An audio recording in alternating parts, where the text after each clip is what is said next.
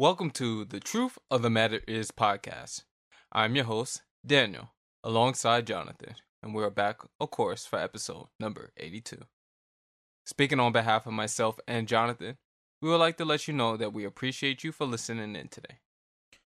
So before we begin, the Truth of the Matters podcast says Merry Christmas, wherever you are.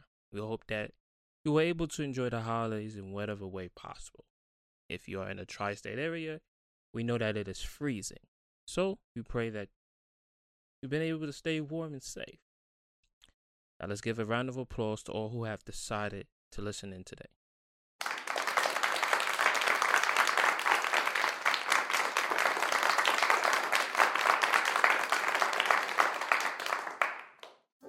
We thank you and hope that you continue to press play at your own convenience. So Merry Christmas, Daniel. Merry Christmas, Johnathan. How's the day been for you so far? It's been very laid back, very relaxing. Got to catch up on some sleep, had some good food.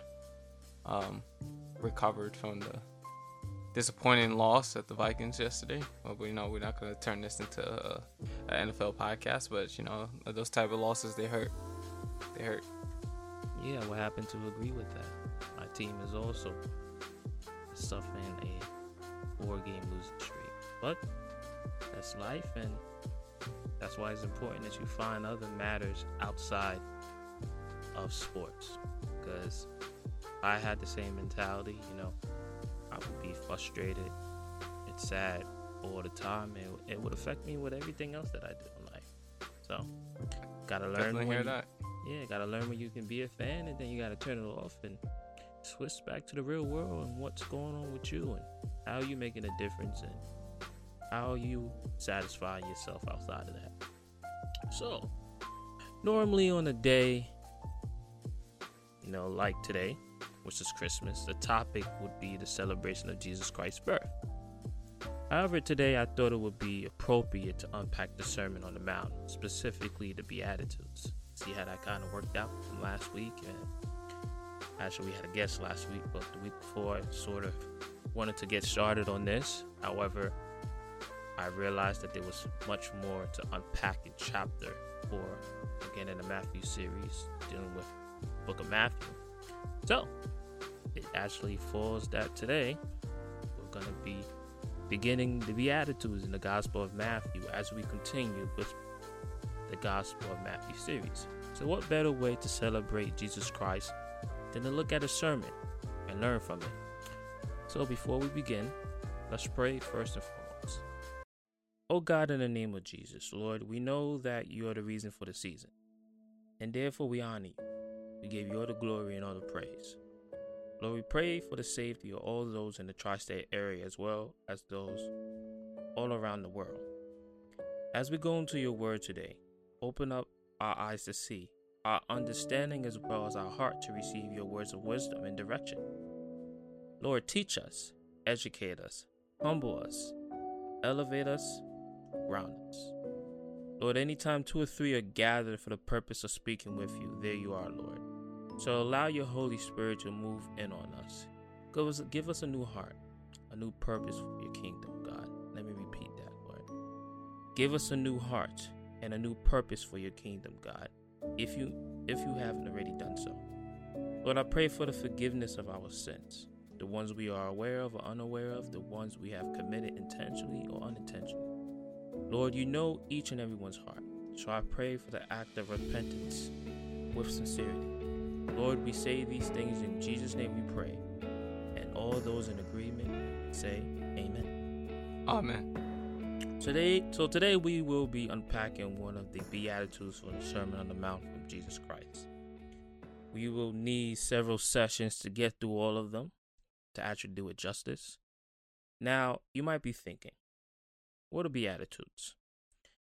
Beatitudes are the fundamental bold statements intended to establish the kingdom of heaven or the kingdom of God on earth. I'm going to repeat that one more time for those who didn't get that. The Beatitudes are fundamental, bold statements intended to establish the kingdom of heaven or the kingdom of God on earth. As a reminder, it was on episode 37 that I spoke about the kingdom of God or the kingdom of heaven, which is pretty much the same thing, basically, to be honest. And in that episode, I said that the kingdom of God or the kingdom of heaven has not come, and yet it has come, and yet it's still to come. Let me repeat that. The kingdom of God has not come, and yet it has come, and it is still to come. I've also brought it up in recent episode as well. The Beatitudes are examples of how it has come. If you didn't catch that, I'll say it again. The Beatitudes are examples of how it has come. And that's because Jesus brought the government of God to us. It was Jesus who said in the Gospel of Luke chapter 17 verse 21 that the kingdom of God is in your midst, which really means that it was present because Jesus himself was there among them and brought the change the world needed to learn from and see. Remember, the kingdom of God is a way of thinking, moving, and operating.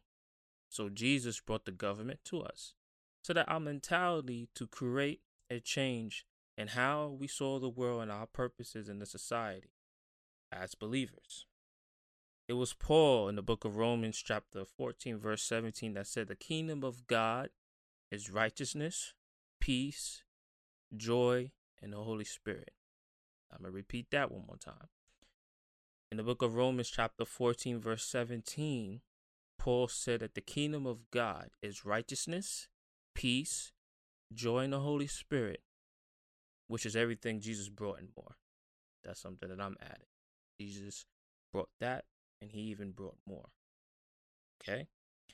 The reason why Jesus spoke about the Beatitudes first in his sermon was to bring true peace and freedom to those who are willing to follow him and understand that he who chose them, that they will be disciples of his.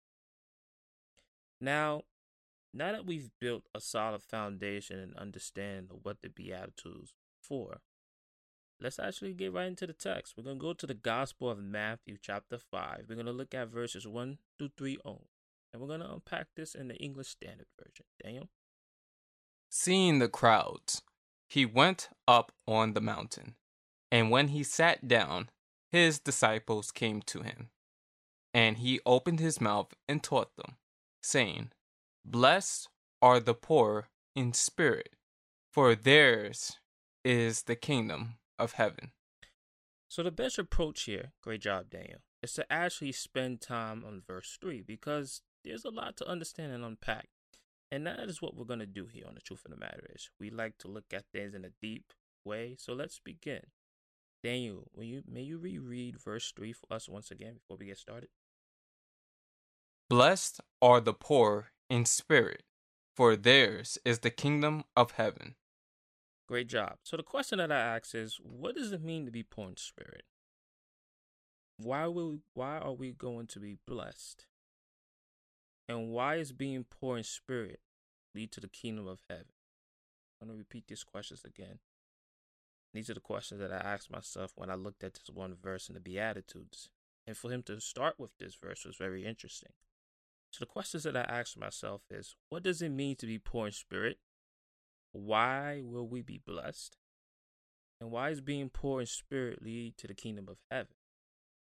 So upon looking at this from a philosophical perspective as well as a reality standpoint, and obviously from a biblical lens, there's something we must come to understand, and that is there are two realms of existence. The spiritual realm and the material world. Now, we are currently in the material world, which is all things that are matter, nature, the phenomena of physical, right? And that's basic understanding. Now, we know that there is a spiritual world from different sources of information that we've heard, right? Whether it's through cultural exposure, religious doctrines that we've either been taught or learned about, and personal testimonies, which we will get to. Don't worry about that. We're going to touch on that. However, let's cover what matters, at least on this podcast, and what we believe, right? And that's God's word. So let's look at Colossians chapter 3, verse 1 through 3, again in the English Standard Versions for starters. If then you have been raised with Christ, seek the things that are above, where Christ is, seated at the right hand of God. Set your minds on things that are above, not on things that are on earth. For you have died, and your life is hidden with Christ in God. Great job, Daniel. So this is a deep verse when you think about it, and here's why. So with assistance of Timothy, Paul said basically we are children of God. And as disciples of Jesus Christ, we should seek direction and counsel from God. We do that by reading his word and following after the example that Jesus set. So when Jesus said, believe in God, believe also in me, in the Gospel of John, and provides us with a word, which we haven't gotten to, but I think it's appropriate and apropos to mention it here. We go to the Gospel of Matthew, chapter 6, verse 33. It says, which says, seek first the kingdom of God and his righteousness, and all these things will be added to you. You can conclude that as sheep of his pastoral care, we should be obedient. Jesus said, as sheep, we should know his voice.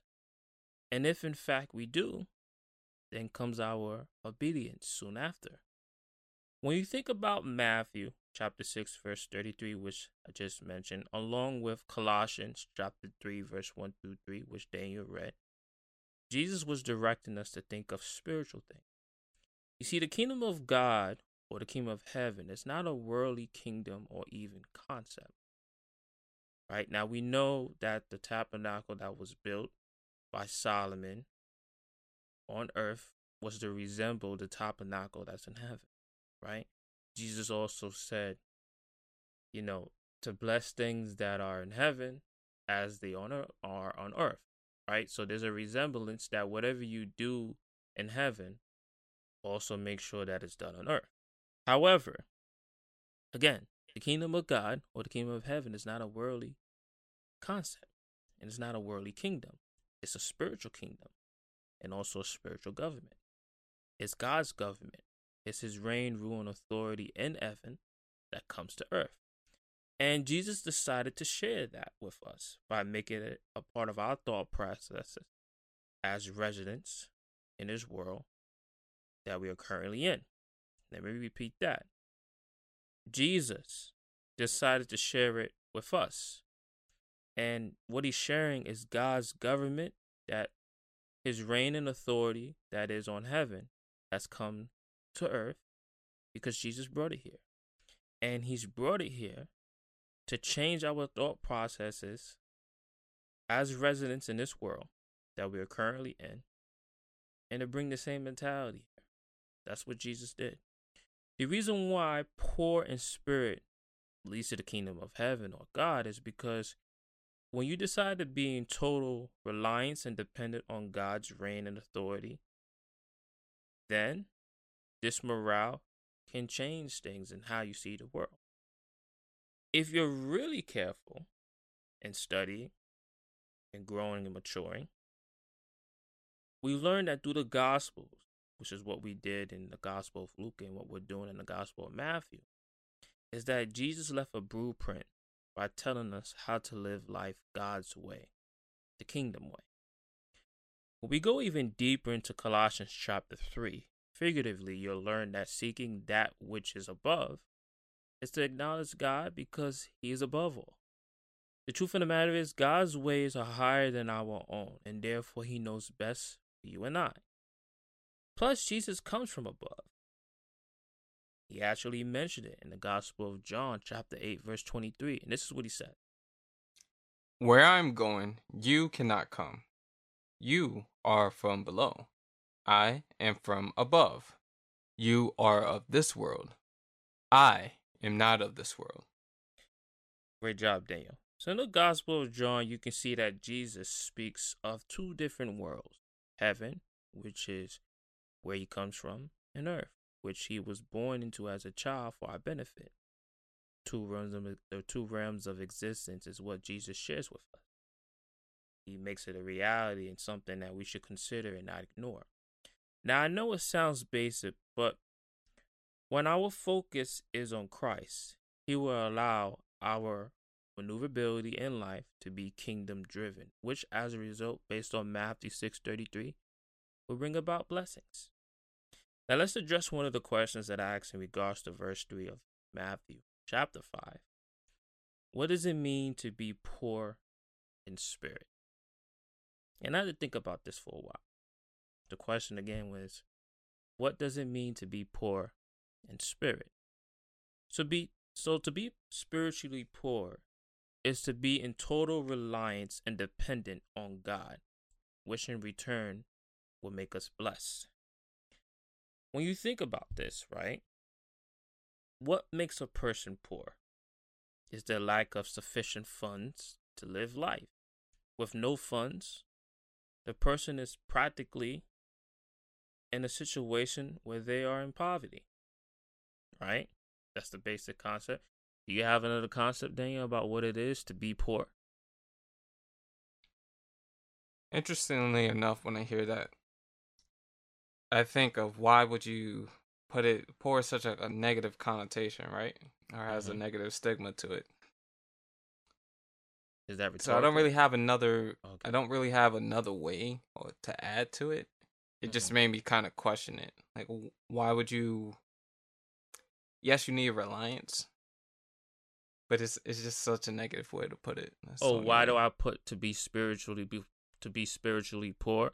Is to be in total reliance and dependent on God. Why do I put it that way? Yeah. I don't think you put it that way. I think it's more of how the Bible put it, but yeah. Oh, no, I put it that way, but we'll kind of get to that in a second. This is like a whole breakdown, and I guess at the end of it, if you agree, maybe we'll hear why you agree, or if you disagree, maybe we'll hear why you disagree. I kind of wanted to hear what your thoughts were in regards to the basic definition of what a poor person is. I thought you might have something else you would want to share in regards to that. No, that's just my thoughts currently. Okay. So I'll repeat that point. What makes a person poor is the lack of sufficient funds to live their life. And with no funds, that person is living in poverty. Now, what makes a person spiritually poor is to choose not to explore the spiritual realm for selfish gain and exposure. Let me repeat that. What makes a person spiritually poor is their decision to choose not to explore the spiritual realm for selfish gain and exposure. So let's be honest. In the last 5 to 10 years, there has been this urgency to tap into spirituality. There has been a high rejection of religion, which people classify as rules and regulations and a desire to control us, right? And it seems that what people tend to gravitate toward is the experience of God, right? Through supernatural being, through supernatural separation from any sort of structure, okay? That's what people tend to have gravitated towards, this desire to experience God supernaturally and to separate that from any sort of structure. The truth of the matter is people all around the world are looking for spiritual experiences in whatever capacity they can find them. We are in a time period where people are exploring spiritual realities more than getting to know God through His Word. Of course, some people view the Bible as this controlling concept in which they feel that the Bible was man-made, that the Bible was not godly inspired, that the Bible has been tampered with, that the Bible and its translations are not accurate, etc., etc. Of course, I believe that the Bible is the inspired word of God, and that God and His Word are one, and that God partnered with man to have all these books that were written by people's testimonies that actually walked with God, experienced God, and this is God's testimony. So I believe that God's Word has been put here with the okay from God in order for us to better understand who He is, because the Bible is God's story. Okay? Now, part of being spiritually poor is putting your faith in Jesus Christ only. Allow him to be your anchor, your guide, your counsel. And as he put it in John 14:6, the only way to truth in your life. The problem is, in some cases, it won't be supernatural. Now, I've mentioned that the Bible is full of patterns, principles, and precepts. And it's not based upon the knowledge that it can be practical at times. And therefore, spiritualistic aspects simmer down. So what do I mean by that? What I mean is that if the Bible is full of patterns, principles, and precepts, that means everything that comes from the Bible isn't always spiritual. There are very practical things at times that are easy to follow. I'll give you an example. Tithing is an example. Something super spiritual about that. Now, there can be elements in which God can bless you, but there are people that understand the principle of tithing or giving, and based upon the rule of thumb, if you sow, if you reap, you sow. Or if you sow, you will reap some sort of benefit. There are people that aren't Christian that follow this principle, and unfortunately, they are blessed because they understand that some things are just principle based. Not everything is a spiritual reaction that you're going to get. Hebrews 11, chapter 1 is very clear when it says this. Daniel? Faith is the substance of things hoped for, the evidence of things not seen. Great job. If we continue in the same chapter, but we go to verse 3, it also says this. By faith, we understand that the universe was created by the word of God, so that what is seen was not made out of things that are visible. So our ability to be in total reliant and dependent on Christ allows us to be poor when it comes to many different spiritual realities that are deemed dangerous. So when people decide not to be poor in spiritual realities and want to search out the spiritual realm on their own, that's when people find themselves, according to God, in potential trouble. So the question becomes, in doing this, who needs faith? Who needs faith when I can go tap into spiritual realms and realities and forces on my own when I need it and when I want it on my own terms? Why put faith in God, trusting and believing that He knows what's best for me, He's there for me, when I can tap into potentially some of these spiritual forces that can become a blessing for me in the moment that I need it, at the time that I need it? You see, having faith in Christ, also in God, is letting Him work things out for your benefit. Even when things don't look right on your end, just trusting in God allows the trials and the challenges, the ups and the downs in life to be all the more sweeter when you come out better than how you started. To appreciate the obstacles, to go through and knowing that God was with you every step of the way, it's part of the journey. When everything is handed to you, how can you say you can persevere? How can you see the hand of God in your life with no Goliath in your path? And you're struggling to see or walk down this path of success and failure. Where's your evidence or proof that you overcame? When some people need encouragement, how can you speak to that person's spirit and say, you will make it through it? God will see you do this. God is there. There's no personal experience in your walk with God. The problem is, there isn't a sound book on spiritual reality. Now, the Bible mentions it, and we're going to get into some of these in a second. The Bible protects you and guides you into truth based on credible sources, at least those who have proclaimed that they walked with God. There's texts that claim that they wrestled with God, that they spoke with God, that they even heard an audible audible voice from God. When it comes to spiritual realities, people tend to gravitate to it based upon feeling. How they feel is their compass. Unfortunately, this is where people and their personal experiences only become their source of belief. With cultural exposure these days, you can really have no limitation. There's the validation of personal testimonies from some who share and run in the same experiences and operate within the same circles. Some may consider this misguided and view it as fallacy. Now, that could be through the use of drugs, plant-based medicines like Anyasha, ritualistic practices. There are people that have a fascination with crystals, regarding them to possess mystical powers that can be utilized for healing purposes. Some believe that crystals can also stimulate spiritual growth and bring about a positive transformation in one's life. Some people believe that they themselves are energy sources, and that we all have the same potential to activate these things, and therefore that allows us to be on par or to be like Christ. So there are elements of this in New Age that speaks to the fact that Jesus is a source of energy. We are that same source of energy, and it all comes from one source, who is God.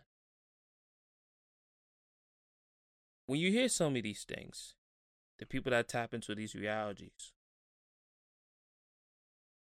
they are no longer poor in spirit. And now, does that mean they aren't blessed? In fact, some demonic forces are deceptive. If you go to the book of 2 Corinthians, chapter 11, verse 14, we're going to look at this in the Amplified version. It's clear, and it says this. Satan himself masquerades as an angel of light, so it is no great surprise if his servants also masquerade as servants of righteousness, but their end will correspond with their deeds. We go to the book of Deuteronomy, chapter 18, we read verses 9 through 12. It says this also. When you come into the land that the Lord your God is giving you, you shall not learn to follow the abominable practices of those nations. There shall not be found among you anyone who burns his son or his daughter as an offering, anyone who practices divination or tells fortunes or interprets omens, or a sorcerer or a charmer or a medium or a necromancer, or one who inquires of the dead. For whoever does these things is an abomination to the Lord, and because of these abominations, the Lord your God is driving them out before you.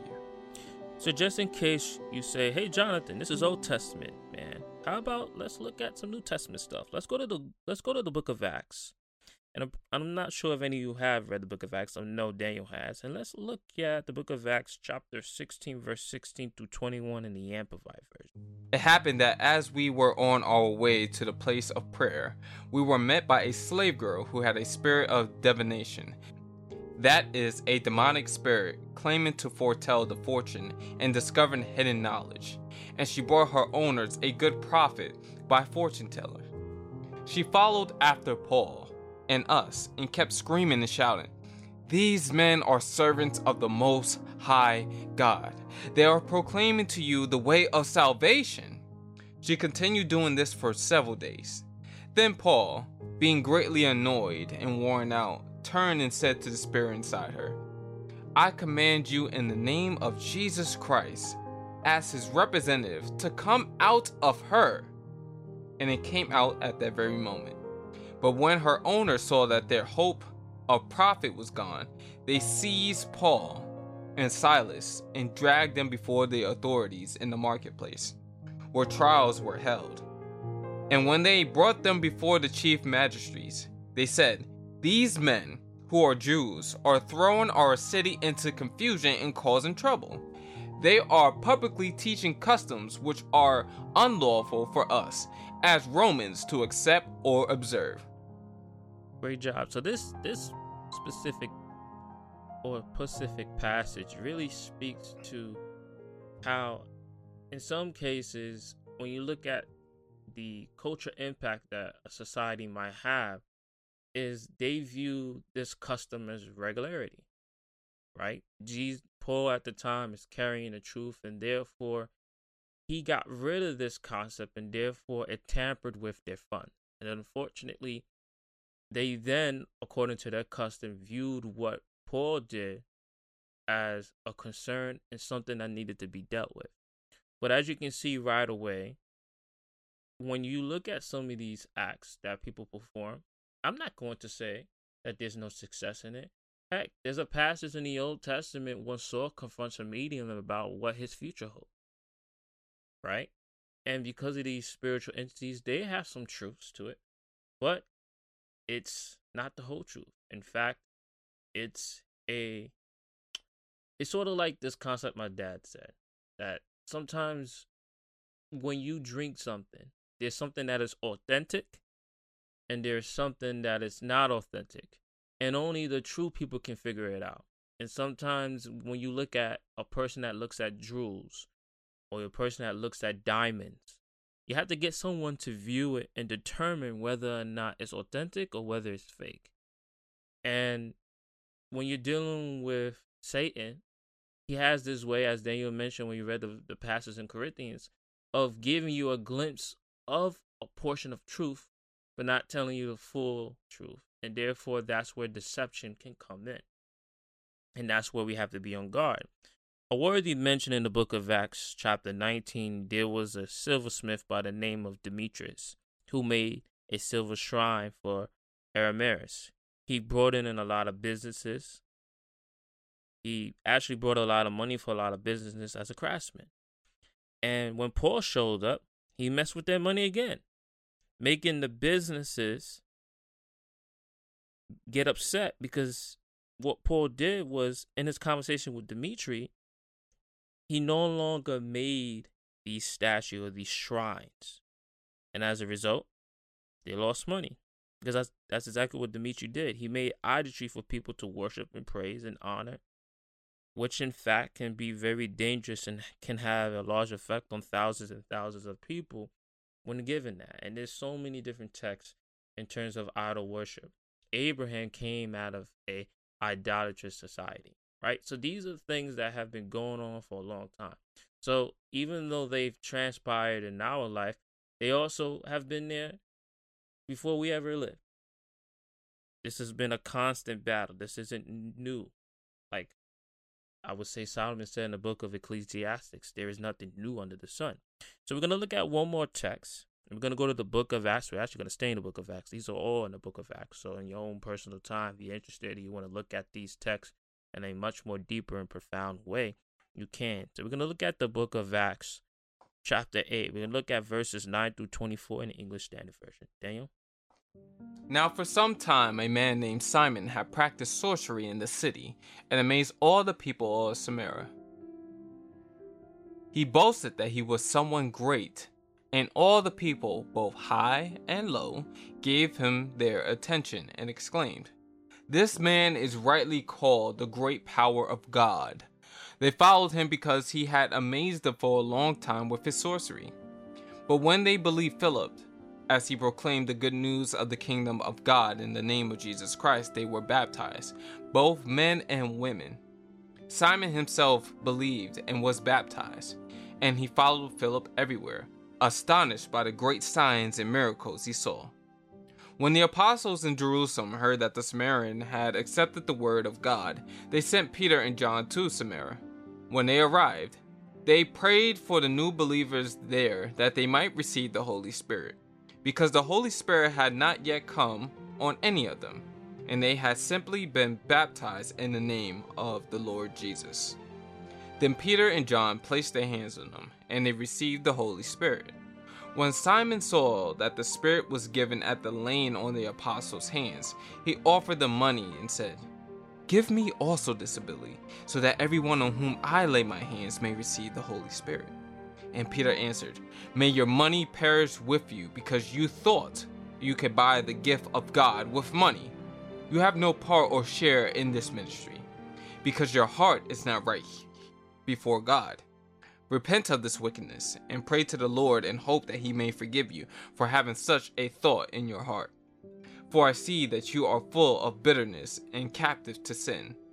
Then Simon answered, Pray to the Lord for me, so that nothing you have said may happen to me. So this is very interesting. I thought I had something to say, but it's very well put. As you can see, just like people who go and get their palms read, there's a reward after. But when it comes to the Holy Spirit, it's about the heart.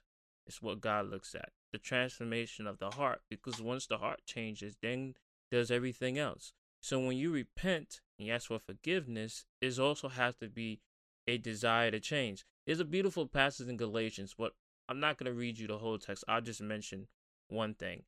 And this is based on a conversation that I had with somebody. And the question that they asked me was, how does God know that I'm sincere in seeking after him?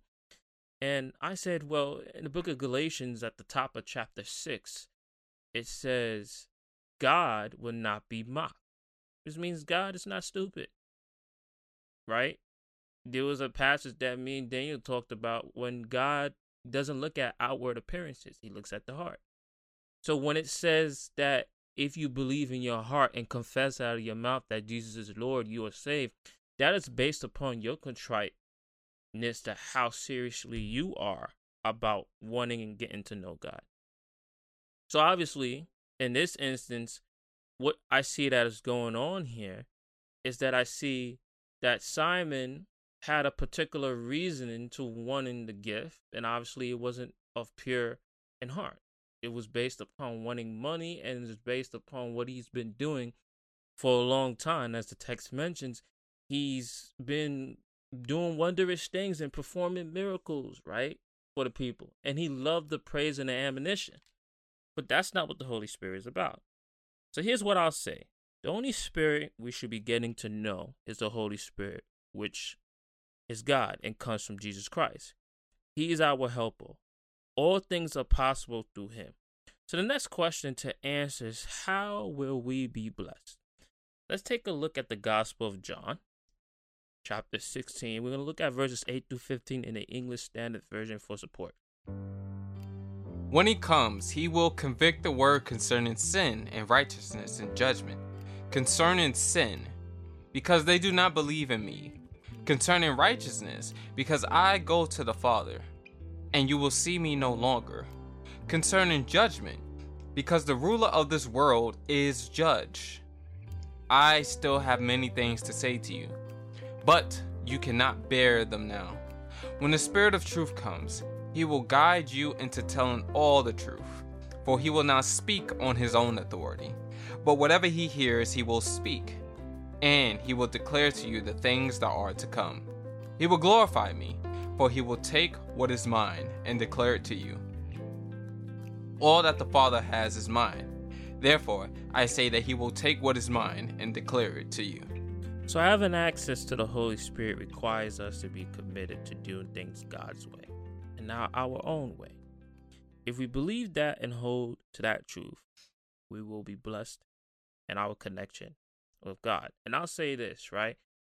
Having the Holy Spirit is important because it stirs up your desire to seek God. The problem is when you start doing things in sin, then the Holy Spirit gets silent. And what that is called, at least in the Bible, and the reason why the Holy Spirit gets silent, is because what you're doing is your actions that are supposed to be a resemblance of showing yourself to be one who is truly saved and turned away and changed. It's not showing up in the best way possible for others to see.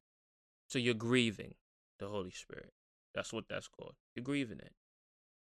And obviously it takes time. Again, God knows the heart. He knows your actions and your attempt to live things his way. That's the reason why he's not saying that it's a timetable. But as the book of Hebrews says, we can't keep getting caught up in the elementary ways of thinking, which means that Paul says, when I was a child, I thought as a child, understood as a child, but when I became a man, I put childish things away, which means some of the things that you stumbled across, some of the things that you have problems with, eventually you are being called to overcome them. And that's what we do as Christians. And if you aren't doing that, if you aren't warned against your flesh, then guess what? You're continuing to fall into the same trap of giving the devil an opportunity to seep in and to catch you tripping and making mistakes on the same thing. That's why you have to make a plan of action to avoid some of the things that are causing you to stumble.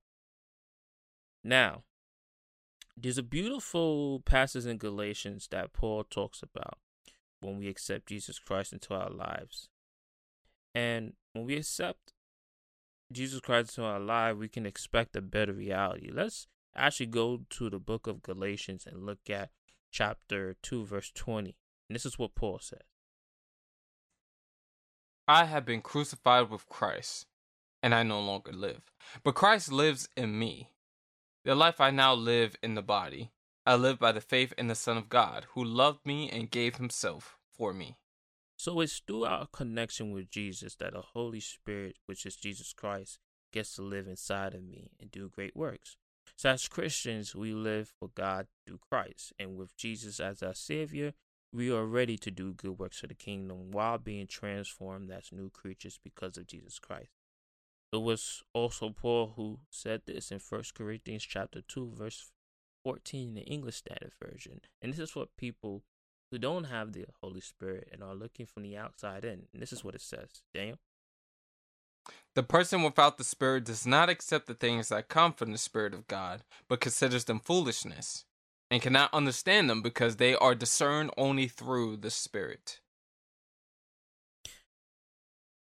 This is a very interesting passage because this shows the separation between those who are spiritually filled and those who aren't.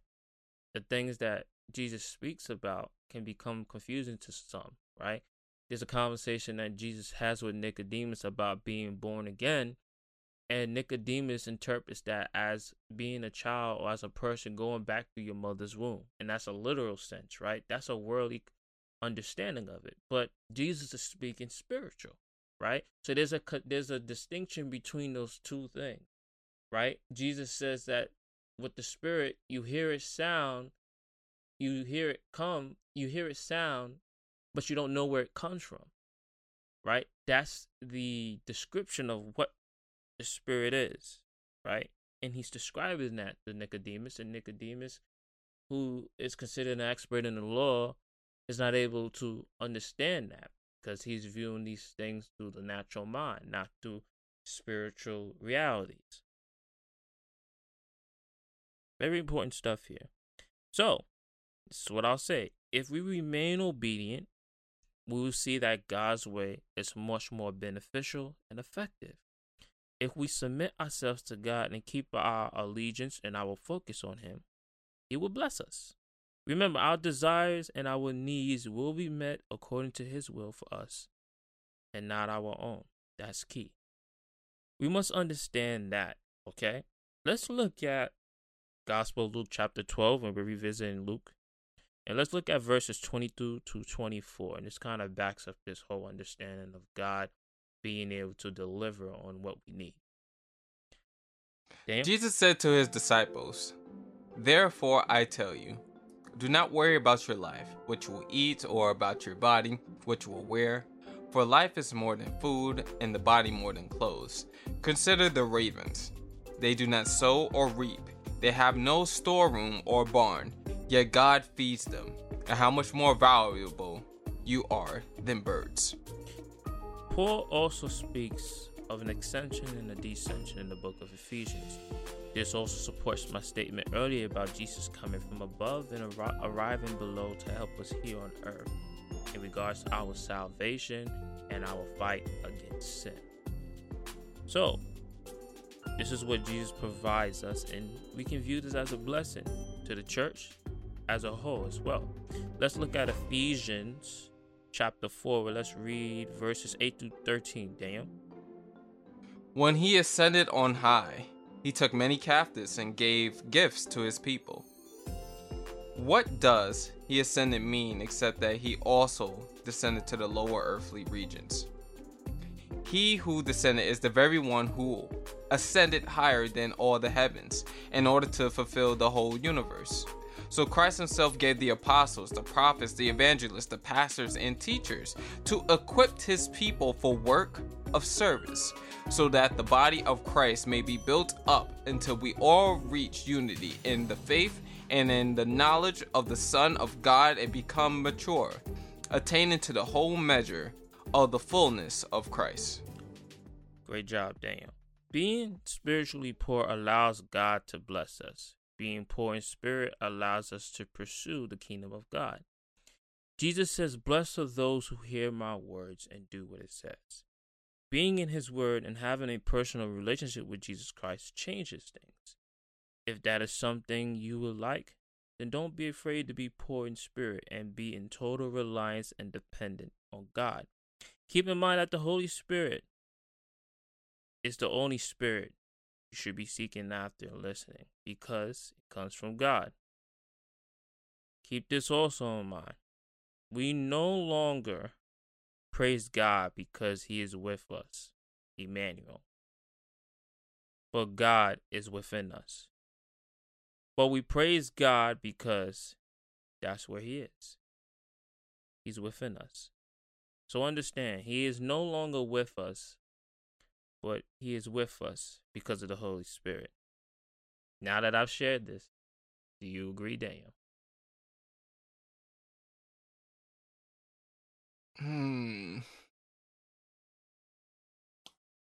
Do I agree?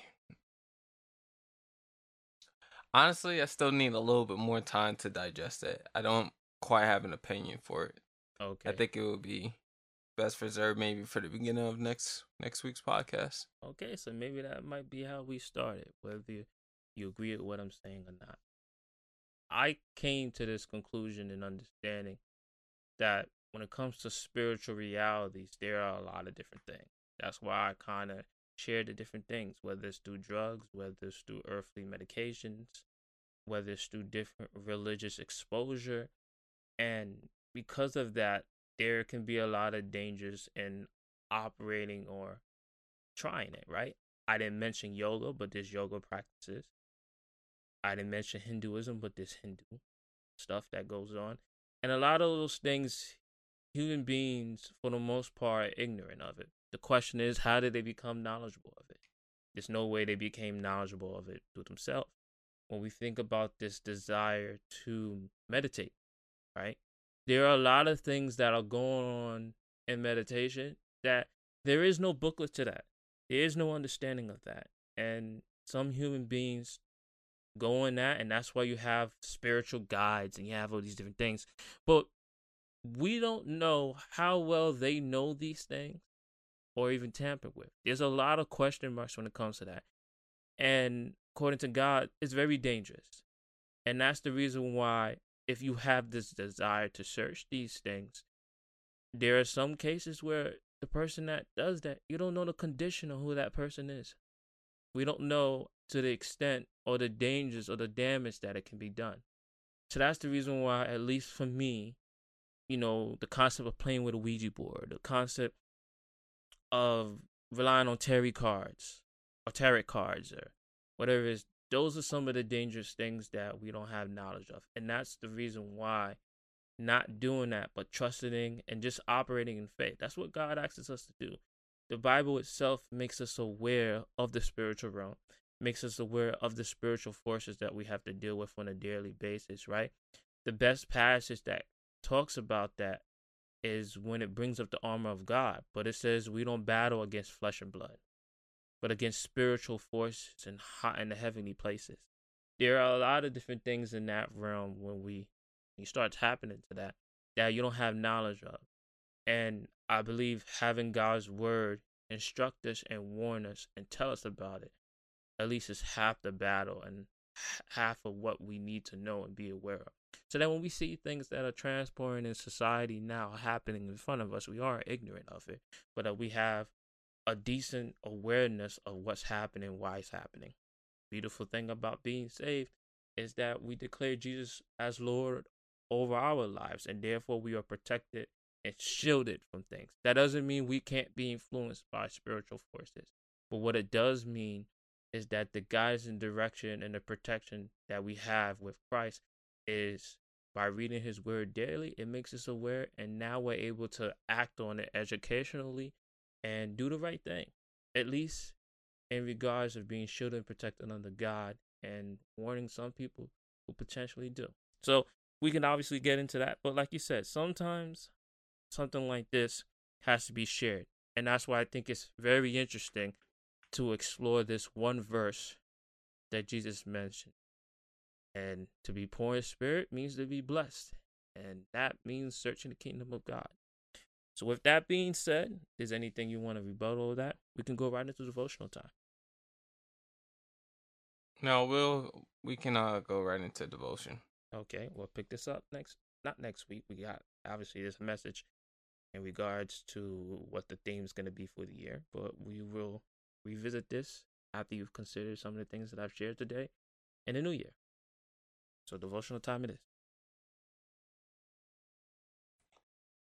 Growth in any relationship is the improvement in how you see that person. The faith you have placed in that person, the trust you now have with them, and the ability to confide in them without giving a thought. It's hard to say that you may find many relationships that resemble that. But what makes God different from human beings is that he is the same yesterday, today, and forever. He does not change like shifting shadows because he will never leave you nor forsake you. It's okay to have total reliance and dependence on God because of that reason. With God, you can cast all your anxieties on him because he cares for you. And that's out of Philippians chapter 4, verse 6, where it says, "Do not be anxious about anything, but in everything by prayer and supplication with thanksgiving, let your requests be made known to God." So I will close this out with a small prayer that hopefully will help you throughout the week.